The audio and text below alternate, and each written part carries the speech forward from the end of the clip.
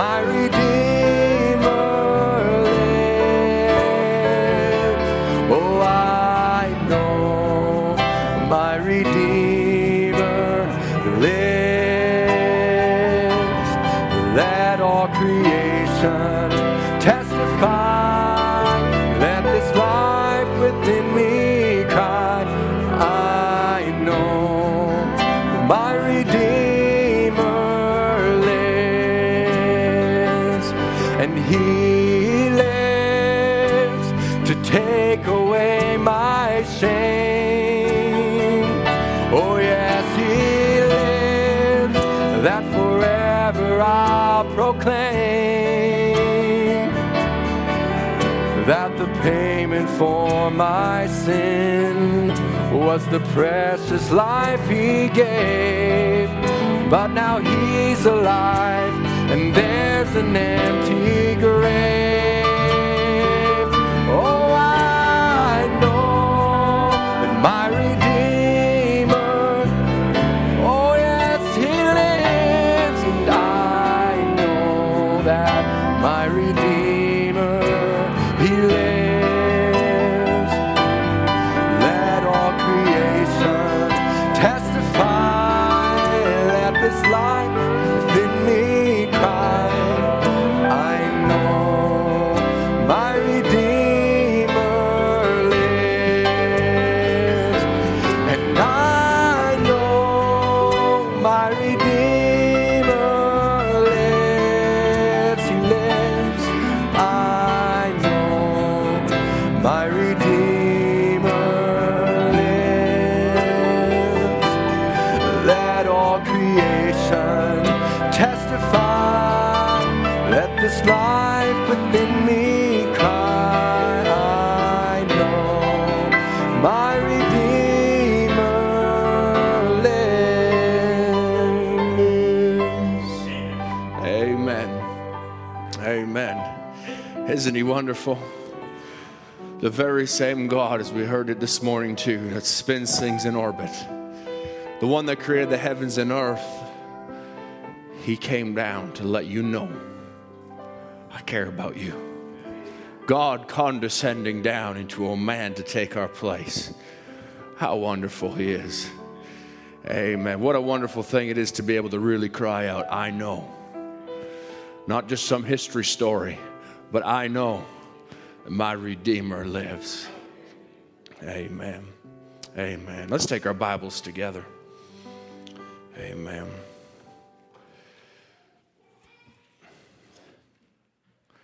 Turn to the book of Luke, chapter 23.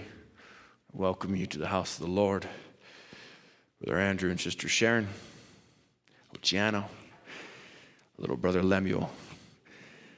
God bless you, and I welcome you back. I don't think you've been welcomed to the house of the Lord yet with the new child.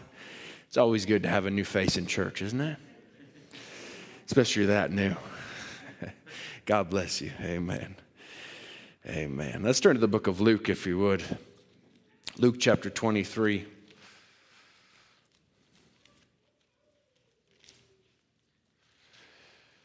Amen. I had this thought occur to me this morning. God just brought this scripture back to me. And then this afternoon just started opening it up. So we're thankful to the Lord. I trust it be a blessing to you. Perhaps a simple thought, but maybe it just be a blessing to somebody. Amen. Let's bow our heads together. Heavenly Father, Lord, it's so good just to come into your house, Lord. And we're truly thankful, Lord, that we can still gather together with saints of like precious faith, Lord, and bring our little licks of fire together and to worship you, Lord. And when we sing those songs, it's not just words of lip service, Lord, but it's something from our heart. Lord, truly we can say our God is tremendous.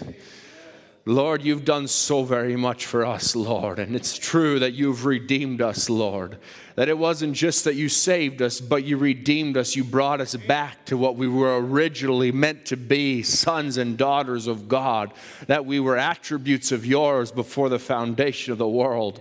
Lord, you wouldn't just leave us out lost in the world, but Lord, you called us. You redeemed us, Lord. You called us. You chose us, Lord. You justified. You sanctified. And Lord, you haven't left us there. You filled us with the Holy Ghost and fire. Father, we just are so thankful to you, and we want to give you the glory. We want to give you the honor, Lord, for truly it's you who does the work, who gives the increase, Lord, who makes things real to us, Father, who brings the revelation, Lord, who feeds the sheep, Lord Jesus. Lord, we're just vessels, tools in your hands. So, Father, we want to surrender again this evening, asking that you'd come and speak, Lord, and also that you'd help us just to open our hearts and receive that which you have for us. We commit this word to you now in the name of Jesus Christ. Amen. Amen. Luke chapter 23, we'll just read one short verse here, and then verse 11.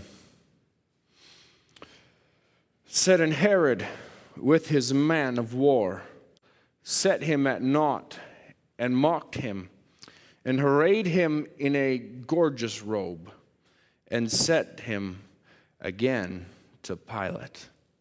Amen. May the Lord add his blessing to the word. You may have your seats. I want to just focus for tonight on the robe. And we'll just speak on that. And what I had for a title was the vesture of Elohim. The vesture, which a vesture is simply a robe. But the vesture of Elohim. And here we find in a very sacred scripture to any Christian where Jesus is being taken, and he's about to be crucified. And as he was before Pilate, then Pilate sent him over to Herod, and Herod sent him back to Pilate. But in the courts of Herod, he was arrayed by his own soldiers with a robe. In each gospel, Matthew, Mark, Luke, and John, they all mention this scripture. They all mention how they put a purple robe. Some say a scarlet robe, which they say is just because the quality of color back then wasn't all that great. They said it was either purple or scarlet. It's kind of the same color back then. But it was a purple robe. It was a robe of royalty. They believe it was a robe that was worn by someone who was of high regard, like what a general would wear or an emperor would even wear into the court of battle. They put that on him because here he was displayed, and they were thought that they were betraying their king, the king of the Jews. So they put on him a robe of like this way, and they put on him so they could mock him, they could make fun of him, they could slap him, they could do all of these things to our Lord Jesus Christ. But in all of it, they put on this robe on him, and it wasn't just any robe, it was what they called a gorgeous robe. And there was two particular things about it. One, that it was gorgeous, and two, that it was full of Christ. Because it was a robe that was put on Jesus Christ. And anyone that's wearing something like this jacket, it's full of me. I'm the one that's wearing it. And the robe that they put on Jesus, it had a special place. It was mentioned by all four. It was mentioned more than once. It was also the robe that when Jesus was then crucified, they cast lots over that purple robe, having that it had no seam on it. There was nothing. It was woven from top to bottom without a seam, and they couldn't cut it in half. They just cast lots for it. But I want to just speak for a moment on attire and robes and things. And don't worry, I'm not going to get to do's and don'ts. Don't mix your cottons with your. No, we'll just stay away from that. But I want to just say that there's something particular about attire. And about robes. It tells a lot about a person or what they do and different things. And even in sporting events, they have specific attire for the sport they're going to play. You don't find a hockey player out there in a pair of shorts and a tank top. They've got a lot of equipment on. It's the attire they wear. They wear it for a purpose. And they wear it for protection. They wear it so they can do their job. And then there's other ones, like if you ever seen some of the Olympics, you've seen the years ago, I guess it's a long time ago now, but Michael Phelps winning all of his medals. They didn't wear hockey gear. He didn't wear baggy swim trunks and baggy pants to swim across the thing. He was wearing tight stuff and a big, tight, funny-looking cap. Right? I know it's not a lot exciting, right? But we're talking about this for a reason. It's for a purpose that he's wearing that. It's for a reason that he's wearing those clothes to streamline his body. But in all of it, when he won all those medals, nobody looked at it and said, wow, it's a good thing he wore that cap.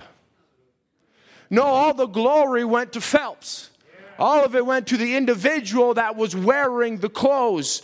He was the one that received it all. Same if you want to make it Canadian. If you look at Connor McDavid, nobody looks at him and says, those are fast skates. No, it's Connor McDavid that skates fast. But he just happens to wear a good pair of skates. There's another one, maybe Alex Ovechkin. He scores all kinds of goals. People don't know, so, oh, his stick. I got to get that stick. Then I could shoot like him. It's got nothing to do with that. That's just a tool in the right hand.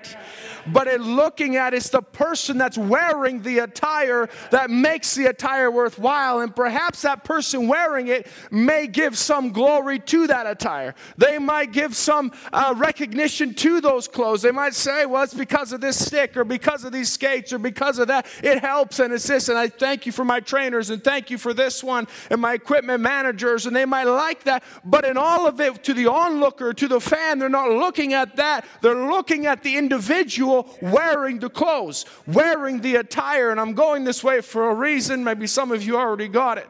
But the attire doesn't receive the glory. The person wearing it receives the glory. But I want to go back now to the robe that Jesus wore when he was put on this robe, this scarlet or purple robe. I want to ask you, where did this robe come from? This robe had to be made. It had to be knit. It had to be it had to go into the hands of somebody who had some knowledge of how to make a robe and even a seamless robe and put it together. And Brother Branham says it was a second-handed robe. It was made for him. But now when they put this on him, it was called a purple wool robe. And then it was something wore, as I said, by a general or an emperor or a king when they went into battle. But now I want to just talk to you a moment about how do you make a purple robe back in those days. They didn't have synthetic purple. They couldn't just dip it in a dye and it come out purple. It was called Tyrian purple, and they had to make it by catching marine snails. And these marine snails, they would produce like a terrible odor, because really the way the purple was created, the snails themselves were not purple, but they had to give up a toxic poison as a protection against what was happening to them, and they would take that and expose it to oxygen in order to create the pigment of purple. It was quite a difficult thing to do, a difficult process. In some writings they say purple back in this day was worth more than its weight in gold. It was a very expensive attire. It was something that you didn't just have by chance. But here we find they threw a robe of purple on Jesus to make a mockery of him. But now it didn't come about it very easily, but this was both a gorgeous robe, but it was full of Christ. And in Romans chapter 10 and verse 15, it says this. It says, how shall they preach except they be sent? As it is written, how beautiful are the feet of them that preach the gospel of peace and bring glad tidings to good things. So we find it's not the only place in the scripture it talks about something gorgeous or beautiful. But here's something on Jesus that is gorgeous. And here it says someone that brings the gospel of Jesus. It calls them beautiful. It calls them that they have a part that is looked upon as beautiful or as gorgeous. Yet though it was a second-handed robe, it was put on him by a soldier, and it suffered with him. It was on him for his suffering. He was brought up to Calvary with him. Yet it was taken away from him because he had to die alone. The robe could not die with him. It was taken off of him. If you turn with me to John chapter 19, we'll just read a few verses here. That way we can properly lay this foundation. John chapter 19 and verse 1. It says, when Pilate therefore took Jesus and scourged him, and the soldiers plaited a crown of thorns, and they put it on his head, and they put on him a purple robe, and said, Hail, the King of the Jews! And they smote him with their hands. And Pilate therefore went forth saying, and saith unto him, Behold, I bring him forth to you, that ye may know that I find no fault in him. Then came Jesus forth wearing the crown of thorns and the purple robe, and Pilate saith unto them, Behold the man. Now let's jump over to verse 13. I want you to notice the way he presented them to the people. He presented him with a crown.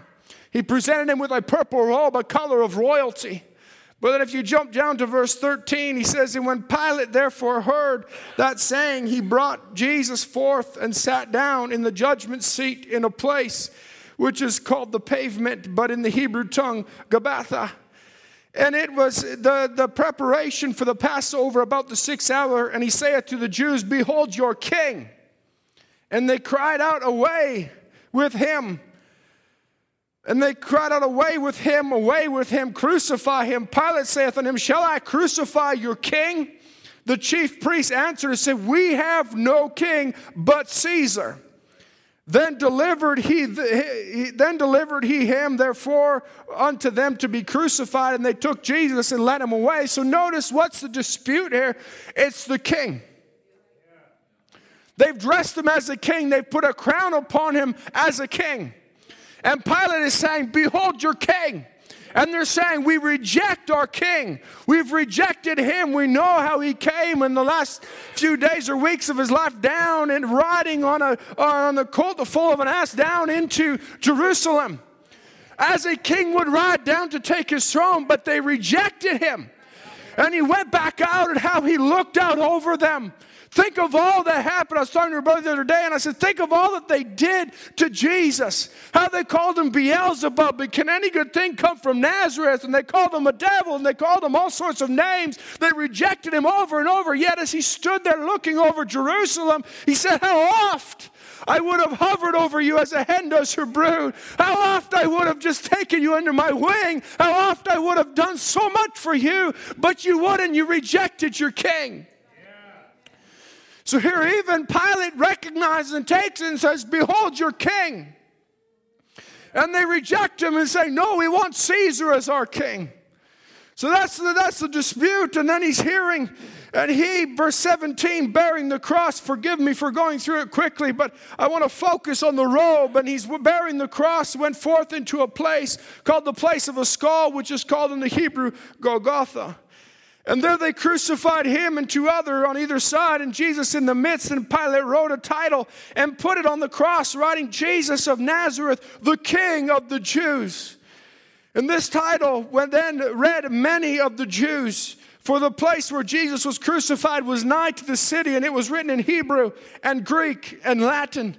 Then said the chief priests of the Jews to Pilate, write not the King of the Jews. And he said, I am King of the Jews. Write that. In other words, saying, say that he said of himself. But Pilate answered, what I have written, I have written.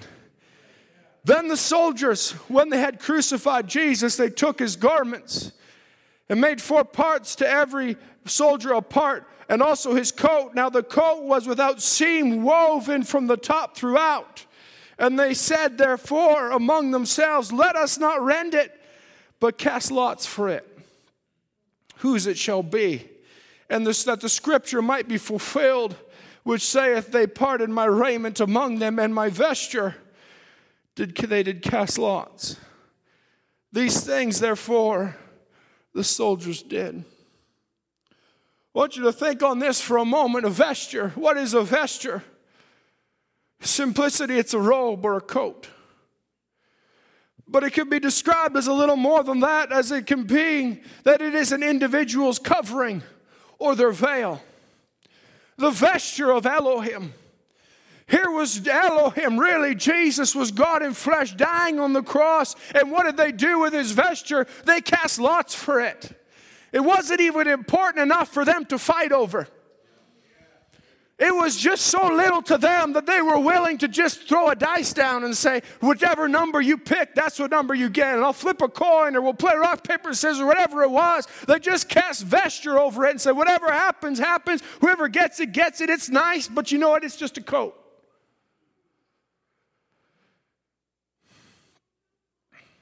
I want you to go with me to 2 Corinthians chapter 12. We're going to change gears and come back to that.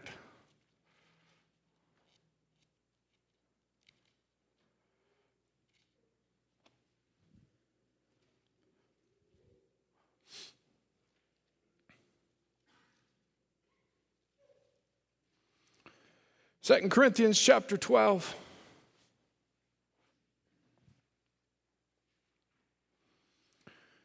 Verse 5. says of such a one, Paul describes the vision of going into the third heaven where he says, I knew a man, he went and he said words that I not even lawful for me to repeat. But he says in verse 5, he says, of such a one will I glory, yet of myself I will not glory, but in mine infirmities. For though I would desire to glory, I shall not be a fool. For I will say the truth, but now I forbear lest any man would think of me above that which he seeth me to be, or that he heareth of me. And lest I should be exalted above measure through the abundance of the revelation, there was given to me a thorn in the flesh, the messenger of Satan to buffet me, lest I should be exalted above measure. For this thing I besought the Lord thrice, that it might depart from me.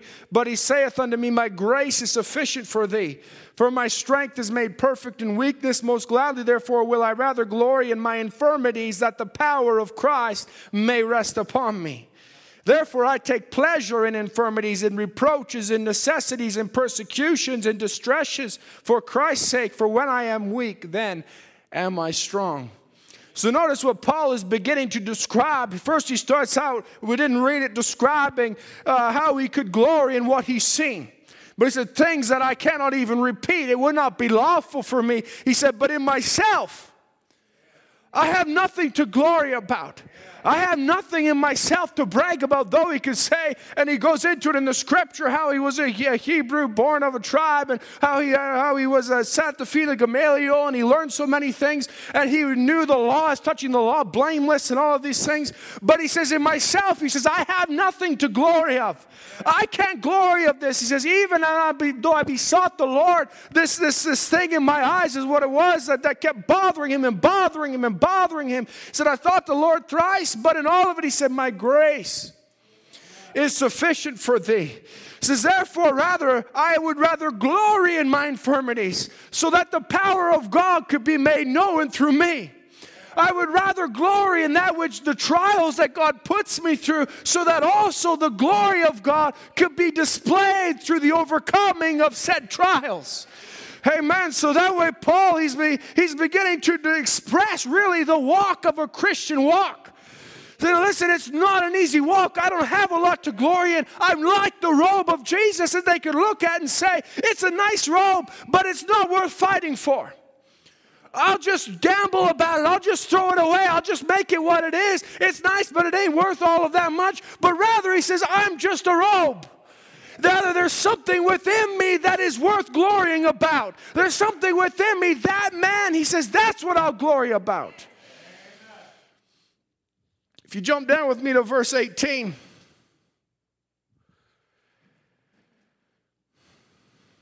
He says, I desired Titus, and with him I sent a brother. Did Titus make a gain of you?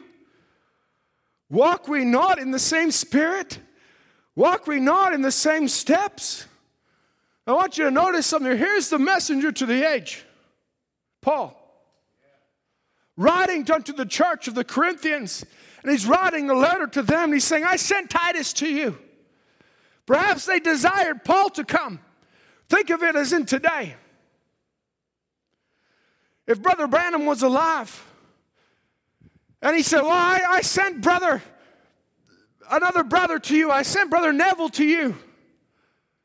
Did not he come in the same spirit? But Brother Branham, we wanted you. You understand? That's what Paul's trying to say here. You wanted me to come. I sent Titus. Didn't Titus come in the same spirit? Didn't he walk in the same footsteps? In other words, listen, it's not the vessel here. It's not the individual trying to say, I'm somebody special, you're somebody special. But it's the spirit that's within the individual. That's what's worth glorying over. He says, again, think ye that we excuse ourselves unto you. We speak before God in Christ, that we do all things, dearly beloved, for your edifying. Hallelujah. That to me is the real fivefold ministry. Not about it's got to be Brother Ed, it's got to be Brother Andrew, it's got to be Brother Harold, it's got to be Brother Moses, it's got to be Brother Max, it's got to be Brother John, it's got to be this, it's got to be Brother Braun Spencer, it's got to be Brother Andrew Spencer. No, it's about something greater than that. I want to see Christ on display so that it would just be for the edifying of the body of Jesus Christ so that you could come up a little higher.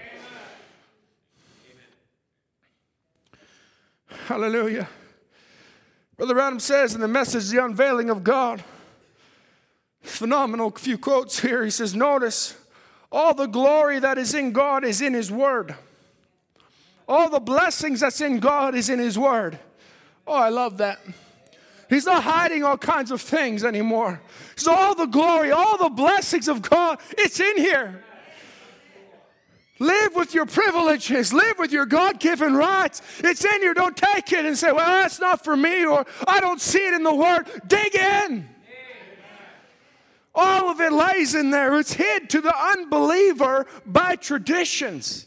See what I mean? But it's all in Christ. All that God was. He emptied Himself. Kinos is the Greek word, kinos, and came into Christ. And we into Christ are behind the veil. You say, well, I'm in Christ. And then you believe in three gods, baptized in the name of Father, Son, Holy Ghost, believe in these traditions and things. He said, no, you're still on the wrong side of the veil. See, come into the veil. Christ is the Word. Well, I don't believe in divine healing. I don't believe in miracles like that. I don't believe in such things like that. We got to bring that into the message sometimes. Because we gloss over that and say, yeah, we believe in miracles. Of course we do. But we want to try and take it as a message attitude. Say, I don't believe that my problem's big enough for God. God cares about the small things. He cares about the big things. It's not important to Him whether it's this big or whether it's that small. What's important to Him is that He's touched by the feeling of our infirmities and that He's the healer of all, big, small, our sicknesses and diseases. By His stripes, we are healed. The chastisement of our peace is upon Him, no matter whether it's diagnosed anxiety, whether it's just a worry for the test tomorrow. Your peace is upon Him. He cares. Hallelujah. See, he says, you're just not in the veil. You know nothing about it. See, Christ is the Word. When we're in the Word, we're in Christ. How can I be in Christ denying Christ? It was He that said not one word can be added to or taken from. See, how can we take away from it, add to it? See, it shows that it shows you what got you veiled away. He says, we in Him. Then we, being in Him, we are still veiled to the religionists and the professors of the world. See, our glory that we have and enjoying, we are still veiled to them outsiders. They think we're crazy. They think we're a nut. See, that's right. But we who are in here in Christ, baptized into Him. He says, into Him, we are partakers of His glory. But not on the outside, you're still looking in, denying it. He says, so now, we're invited into Him to be partakers of a few things that He is. No. It says to be partakers of all that He is. We're invited into Him, which is hid to the unbelievers by the veil of human flesh. Catch that for a moment. Once you're in Christ Jesus, and someone on the outside could look and say, I don't see it. Why? Because there's a veil called this human flesh that's veiling it to them that the unbeliever can't see beyond that. They can't look beyond your own mistakes, your failings, your faults, and see that there's Christ on the inside.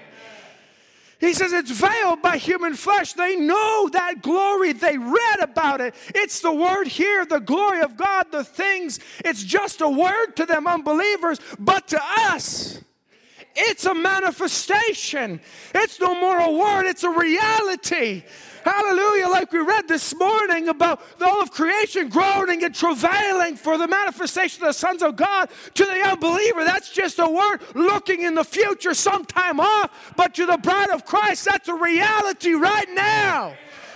That we are now the sons of God. We are now the daughters of God.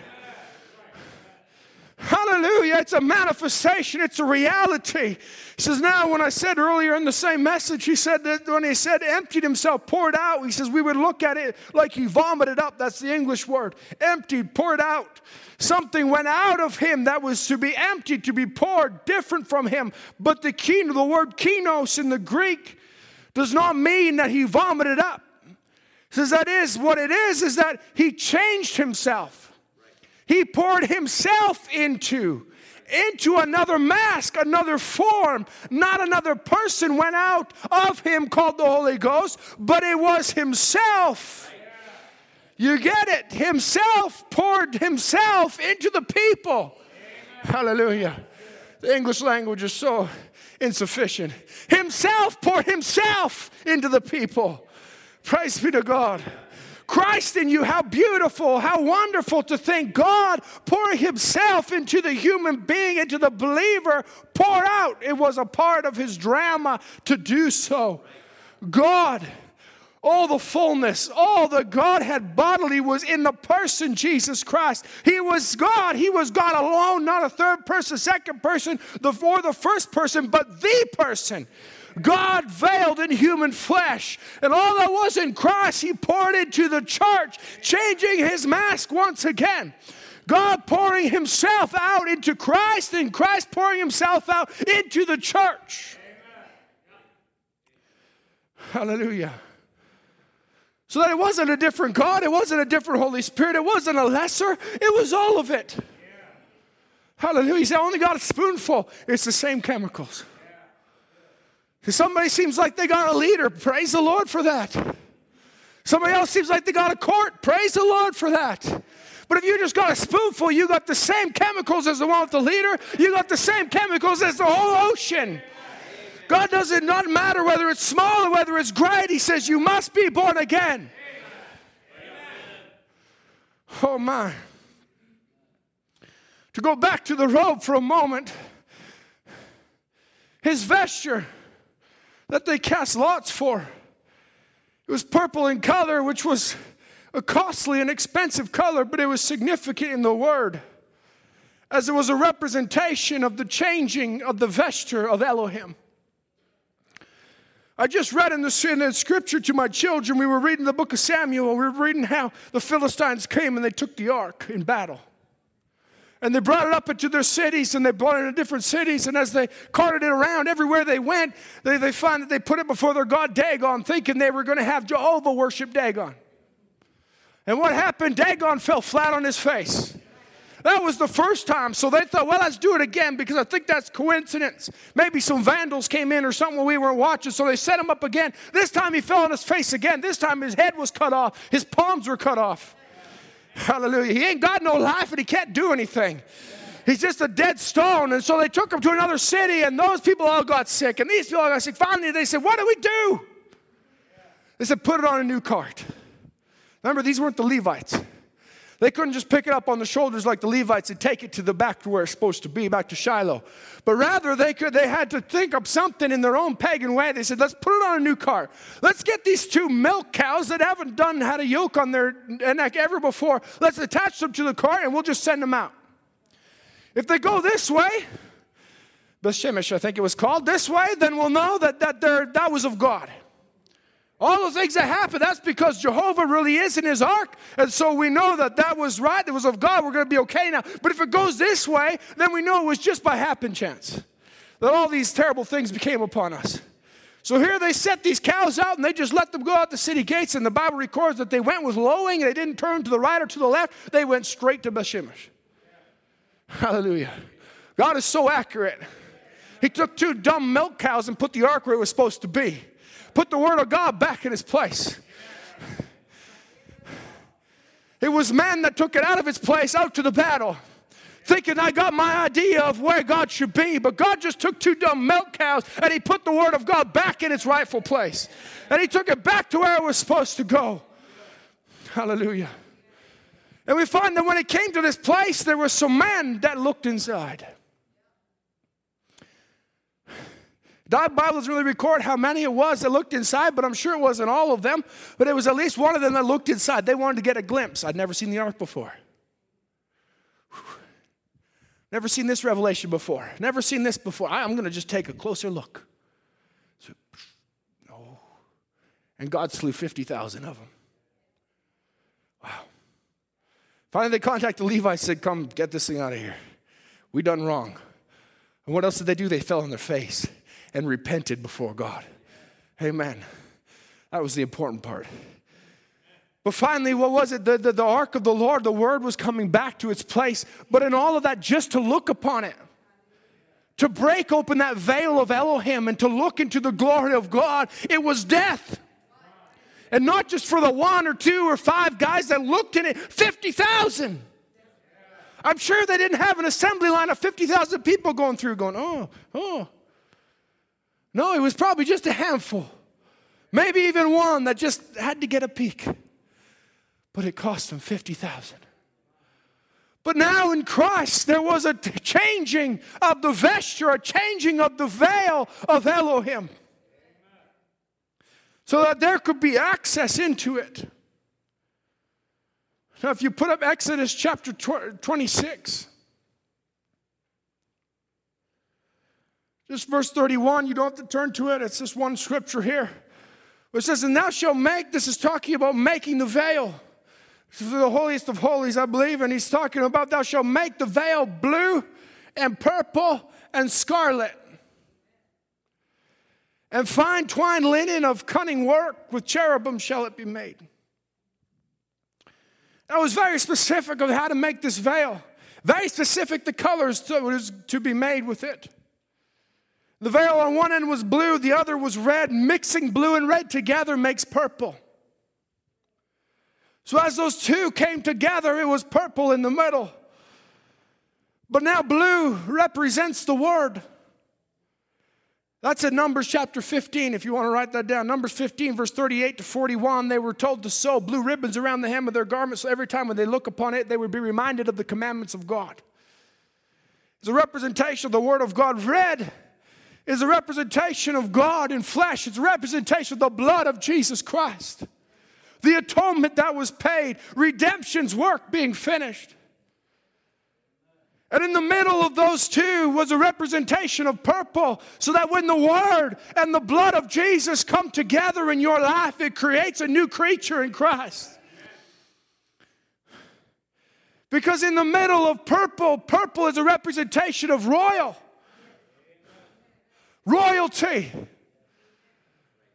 So in Revelation chapter 5, if you put that up there, I'll try and slow down. Revelation chapter 5, verse 9. It says, and they sung a new song, saying, thou art worthy to take the book, to open the seals thereof. Blue, the Word. For thou wast slain and hast redeemed us to God by thy blood out of every kindred. Red, the blood.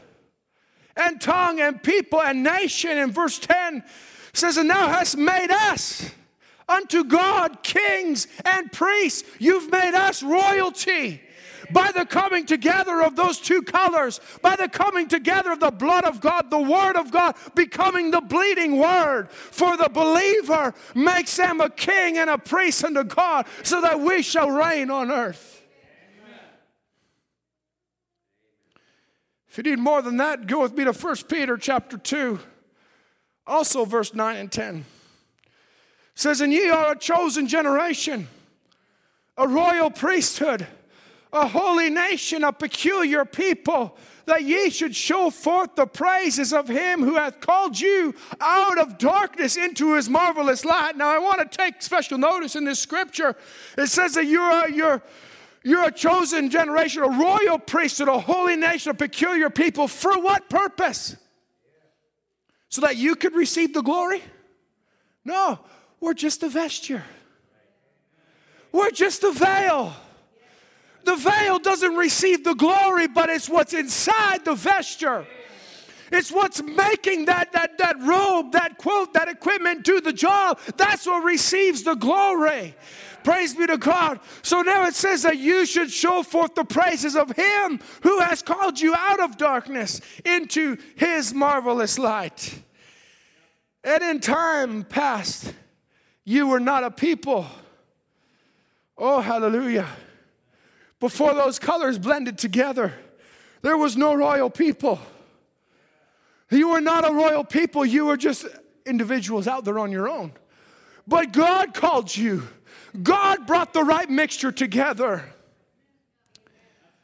But you are now the people of God, which had not obtained mercy, but now have obtained mercy. The purple robe that they unknowingly placed on Jesus in mockery. A vesture that to man wasn't worth fighting over, dividing up, just a gamble over it. That's often how we're thought of. You ever been persecuted? You ever been called down? You ever been told good for nothing?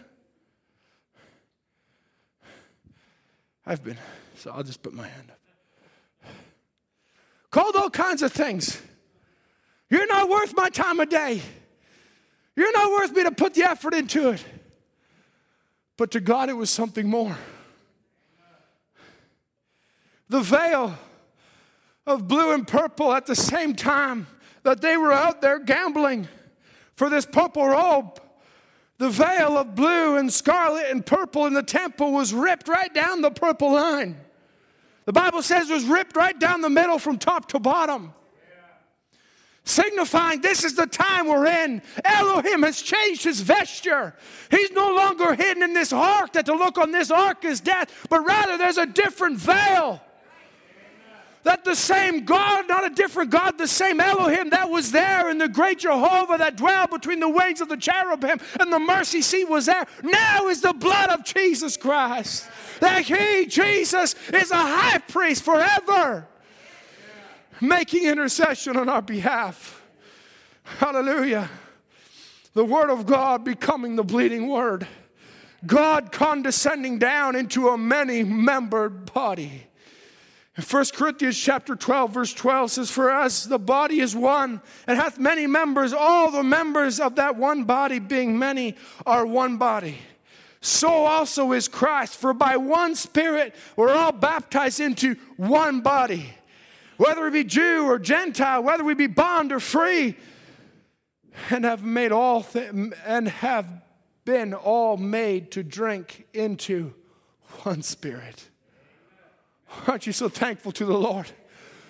Like Brother Adam was talking about it, I was just getting into it yesterday. What we really need is a real good Pentecostal drunk.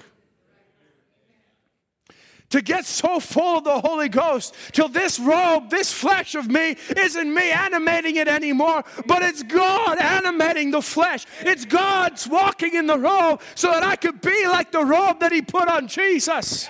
That Herod put on Jesus, that I would bring about the good tidings of the gospel, that I could be called beautiful in my feet. Hallelujah. So that I could be full of the living God.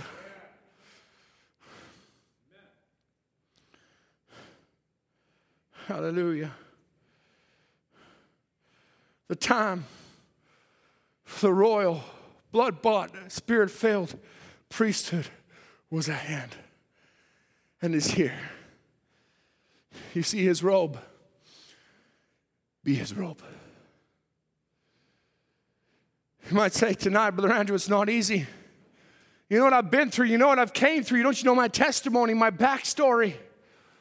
I started out telling you about how they make Tyrian purple. It wasn't easy. It wasn't an easy process that they just went out and synthesized purple. It wasn't until, I think, the 19th century that they finally synthesized it. But rather, they said there was billions upon billions of these snail shells. Just a massive mountain of them. Because they kept having to take these marine snails out, and they kept having to provoke them through heat and through water and different things to bring them to a certain place where they would release this toxin. They would have to take that toxin, and they would have to expose it to oxygen so that it could create the right pigment. Sounds like some of our lives, doesn't it? Sounds like mine. That God had to provoke, God had to do something over and over till finally it brought about the right attitude, the right atmosphere till finally I could lay on the ground and say, Lord, I surrender everything. Lord, I release all the toxic that's in me, all the sin that's in me, everything that I've built up over the years, and I lay it all down now so that I could just be a vesture for Elohim, so that he could live in me, so he could live through me. Praise be to God, so that I could be drunk once again. Not on new wine, but on the Holy Spirit. Hallelujah. Hallelujah. If the musicians want to come, praise God, I managed to keep it short tonight. That's what we need again. He's in this house. We were all like that little girl at one point in time. Dead in sins and trespasses. The Bible talks about that, how we were all a people. We were all in darkness. We were all, but then God came by. But God, who was rich in mercy. A people who before had not obtained mercy, but now have obtained mercy. How did he obtain it? He called us. He chose us. Many are called, but few are chosen. He didn't just stop there and say, I chose you. I justified you. I predestinated you, foreordained you, justified you, sanctified you, filled you full of the Holy Ghost. Why? So we can live with our God-given rights. So we don't have to be bound by their own flesh and our own idiosyncrasies that we feel like, I just can't do it. My problem's not big enough. I'm not worth all that much. God didn't care that much for me. I don't know what this is all for. But yeah, he cared that much for you. I could say it this way, if it was just me that he died for, he did it just for me. If it was just you, if you're the only one saved, he would say it was worth it all. The Donnie Dragon sings a song. He's been such a blessing to me. He says, I don't want to live in paradise alone. But God had a desire. God had all of the paradise he had and all of the greatness that he had and all of his glory. I don't want to live here alone. But he desired fellowship. And oh, that his word would not be broken, that he had soldiers thinking they were being mocking and cruel, just throw a purple robe on him. Act like he's a king. They don't realize they were signifying there's a change coming.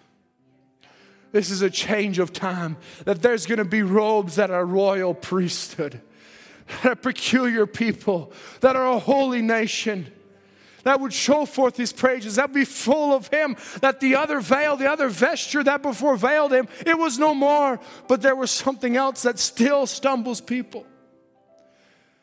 Your flesh, my flesh. That is the veil that God is hid behind. So I say, Lord, help me to thin this veil so that they could see Christ. Little girl was lying there. Let's stand together. People all weeping. They just laughed at Jesus when he said she's only sleeping. But then he took her by the hand. She began to live again. Some began to praise the Lord. Some began to say, he's in the house. Death has to flee. Now there is light where darkness used to be. Now there is hope. There's no more doubt. Praise his name. Praise his name. He's in the house. I just want to say before we sing this next verse, I was sent a video by Brother Kevin Hennecue, actually. Really helped me. By Brother Lonnie Jenkins years and years ago describing how the old nature gets burnt out, how Brother Branham described it to Brother Jackson, with Sidney Jackson. I'm going to talk about it to say, remember the picture of the rainbow, the lights there. I'm misdescribing it, sorry. But if you look at that picture, if you were to look it up, I did it, and there's behind him like a face. This is nothing new to any real believer here. But as there was behind him like a face, like an Indian chief, he said, do you see that? And he said, that's my old nature. And he described it with his hands like this. He said, when you receive the word for your day, the light of the hour, when you receive that down into your heart and it burns out the old nature. He just did that. That's what Brother Branham did. He says, because it goes from a place of preeminence to a place of influence. He says it no longer has the preeminence in your life because there's a new creature in Christ Jesus now. There's a new life in you that is there to control, be in the control tower, that you become just a vessel. He said, but that old nature still sits back there and talks to you as though it is still in a place of preeminence, as though it still has the power over you, but it's just an influence. Amen. Hallelujah. And when Satan comes to remind you of all the things that you did and all the bad things, he said that that's not what you did, that's what it did in your body. Because that body is no longer a vesture for that old nature. That body is a vesture for the Lord Jesus Christ to live in. And that nature never did anything wrong. Hallelujah. Well, if that doesn't set you free, that you can realize that all those things in the past, I'm free from all that because God set me free. And this nature, if I could just be sensitive to this nature, it'll never hurt him. It'll never do anything wrong. Lord, help me.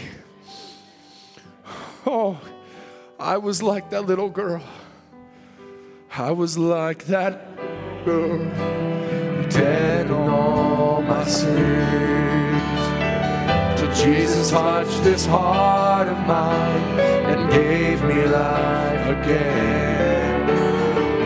And I am just a house of clay, but ever since that blessed day, there's a light that shines on me for all the world to see that He's in the house. Death hath flee. Light where darkness used to be. Now there is hope. There's no more doubt. Praise His name. Praise His name. He's in the house. So now death has to flee. Now there is light where darkness used to be. Now there is hope, and there's no more doubt. Praise His name. Praise His name. He's in the house. Let's just bow our heads together. Shortly, we're going to go to a baptism. With every head bowed and every eye closed. I wonder if there just be someone who wants to say, I haven't been a vesture for the Lord. I've been walking in my own way, walking after my own desires, but now I just want to lay it down. I just want to let go of it all and say, Lord, I release all of that toxin. I release all of that old self. Help me just to be sensitive to the leading that you would have. Help me to be sensitive to your Holy Spirit. Lord, would you come in a special way into my life tonight? Would you fill me in my life so that it would be me and you, an individual walk, and my anchor within the veil would hold, that I could step tonight across the interveil into where Jesus is. So I could be full of Christ. Heavenly Father, Lord, you see every hand that's raised. You see the heart, Lord God, that's behind every hand. Lord, it's just this desiring, burning, Lord. Lord, may it be, Lord, as they were on the road to Emmaus, Lord, and you just begin to describe to them how these things had to come about, how these things had to be in the Scripture. Father, may that be the way it is tonight, Lord, behind every hand that's raised. Let there be a burning desire. Say, Lord, I know you're real. So he's saying, I know my Redeemer lives. I know he's real in me, Lord. I'm sick and tired of being like that little girl, just dead. Just dead. The doctor's saying he's dead. Lord, I want you to come down tonight. Just touch my hand. Hold on to my hand, Lord. Breathe life into these dry bones. Lord, don't let me walk out of this place the same individual I came in. Don't let me just walk because I'm a Christian, because I go to end time message. But Lord, let it be real to me. Lord, don't let it be just words on a page saying someday there'll be a manifestation in my life. Let it be real right now that I am now the Son of God. I am now the daughter of God. Lord, would you come? Lord, just make it real to each individual tonight. Father, that we could just be vessels yielded to your moving. We love you, Lord. We love you. We love you. That you would receive the glory tonight, the honor and the praise in Jesus Christ's name, I pray. As they get ready for the baptism, why don't we just worship the Lord? Sing, blessed be, blessed be. Blessed be, blessed be, blessed be your name. Blessed be, blessed be, blessed be your name.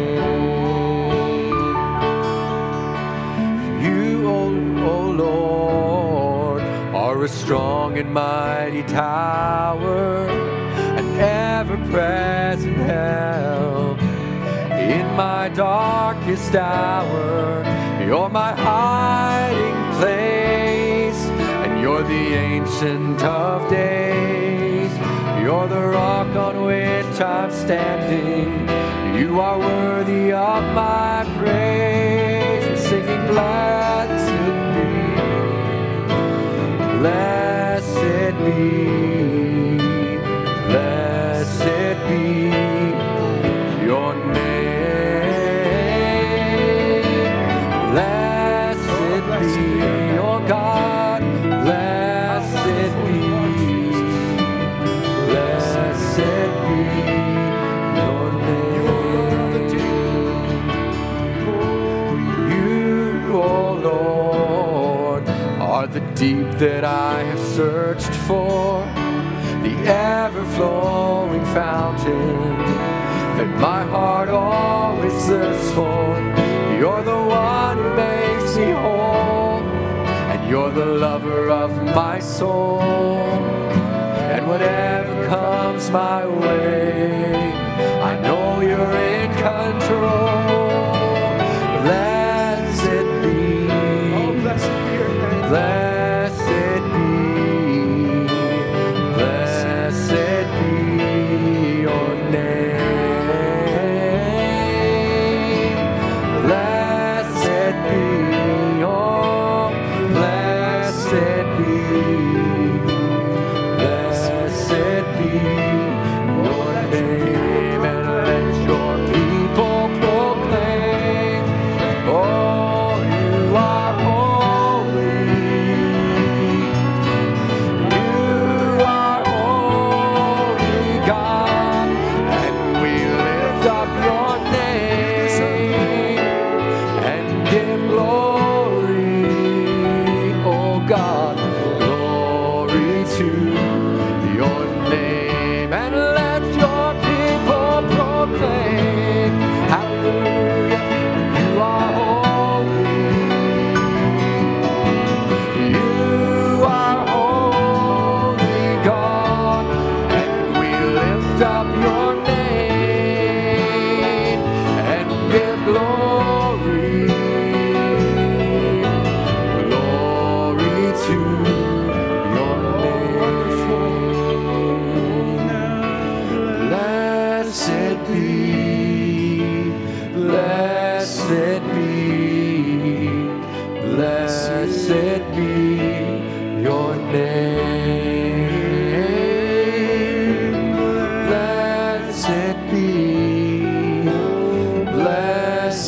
be, blessed be. Magnify the Lord. Psalms 34. You may have your seats if you like, or you can stay standing. It's up to you. I sought the Lord, and He answered me, and delivered me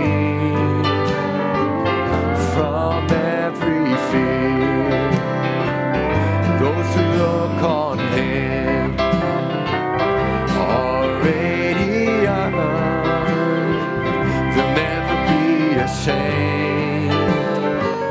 They'll never be ashamed. This poor man cried, and the Lord heard me and saved me from my enemies.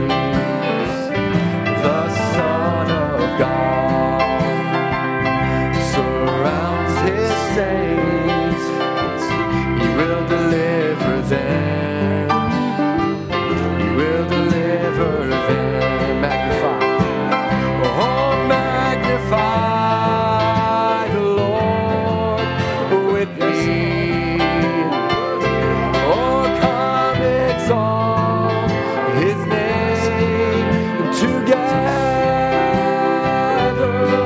Glorify the Lord with me.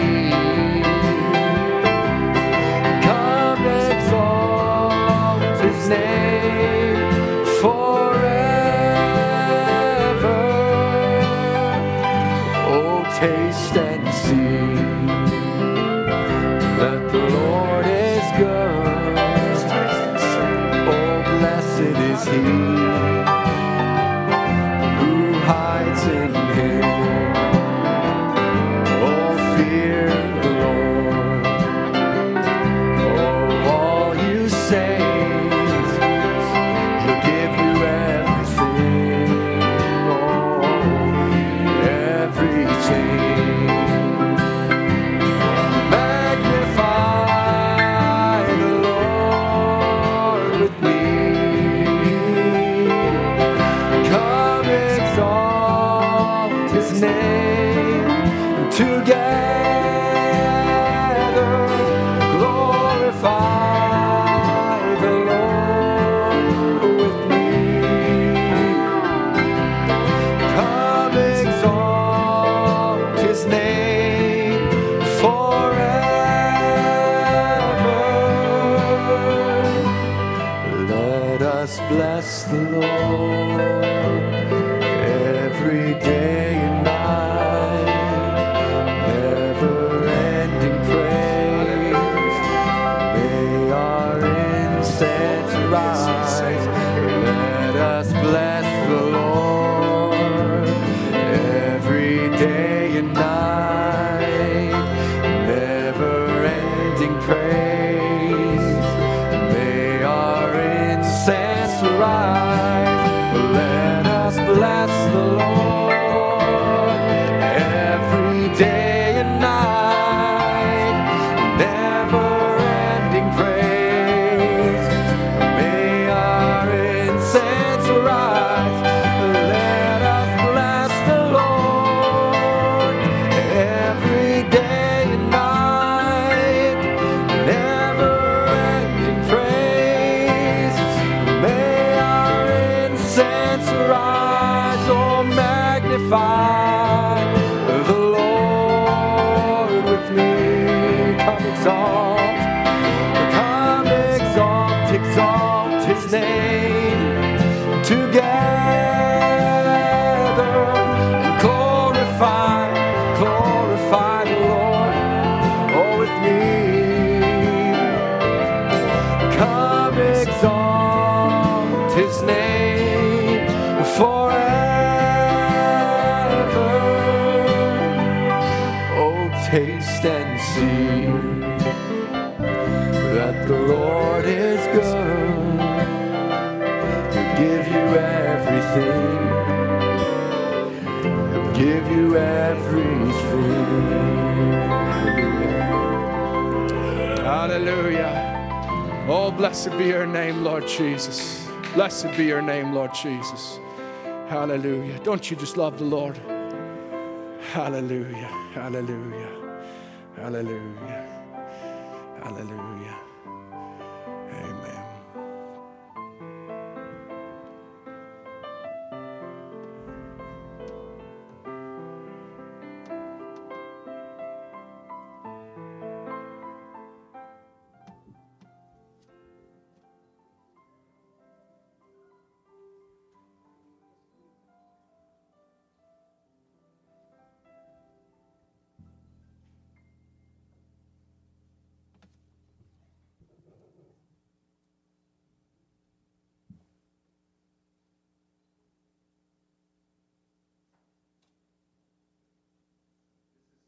Mercy.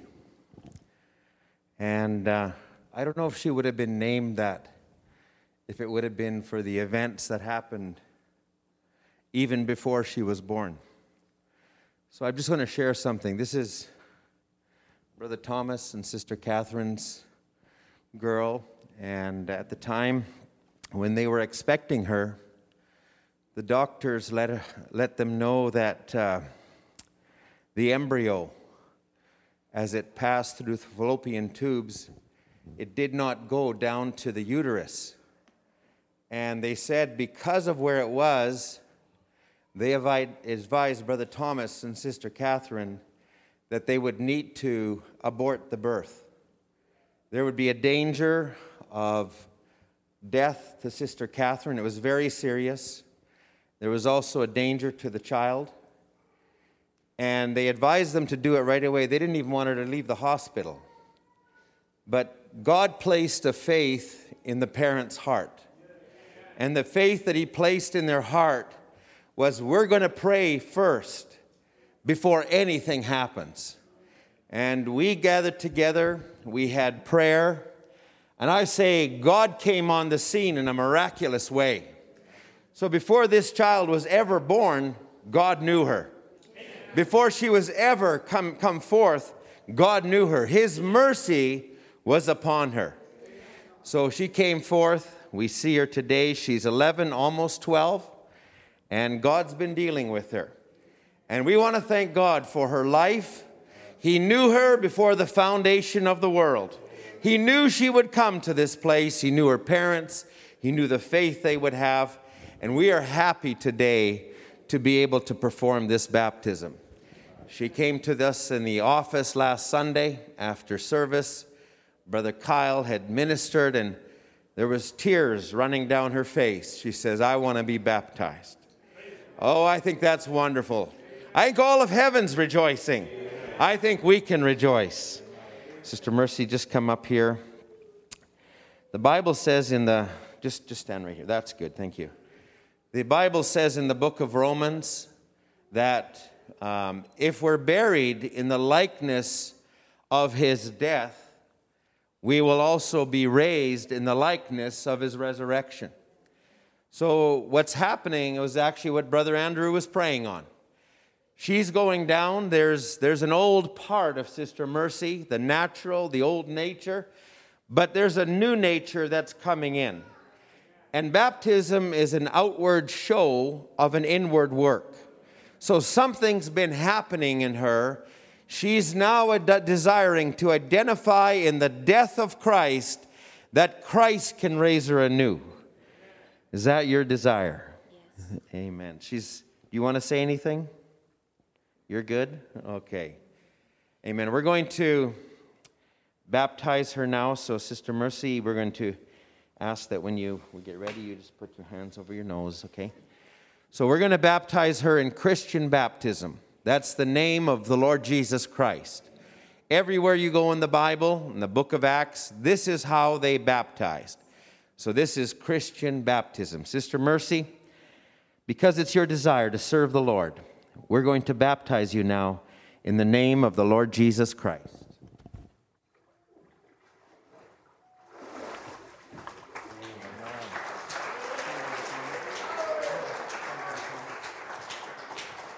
We're going to just pray for her, Brother Thomas. You just keep your hand upon her, if you will.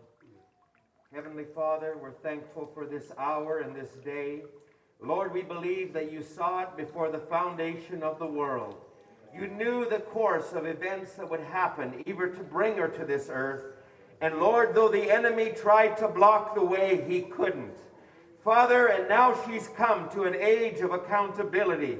She's understanding there's a need for a Savior in her life, Lord. She's repenting of her sins. Father, she's giving her life unto you. I pray, O Lord, that you would fill her with the Holy Ghost. I pray, O Lord, that from this moment on, the Spirit of God would work in her life in a great way. Bless her life, Lord. Bless her parents, her family. And Lord, may there be a rejoicing in heaven as there is here on earth. We thank you for her. We commit her fully into your hands. In Jesus' name, amen. Amen. God bless you.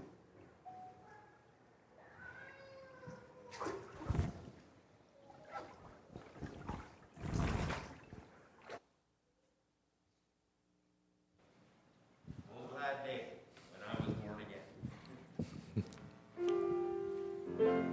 glad day when I was born again. Glad day when I was born again. Glad day when I was born again. Was a glad day when I was born again. It was a glad day when I was born again. And the sins I used to do,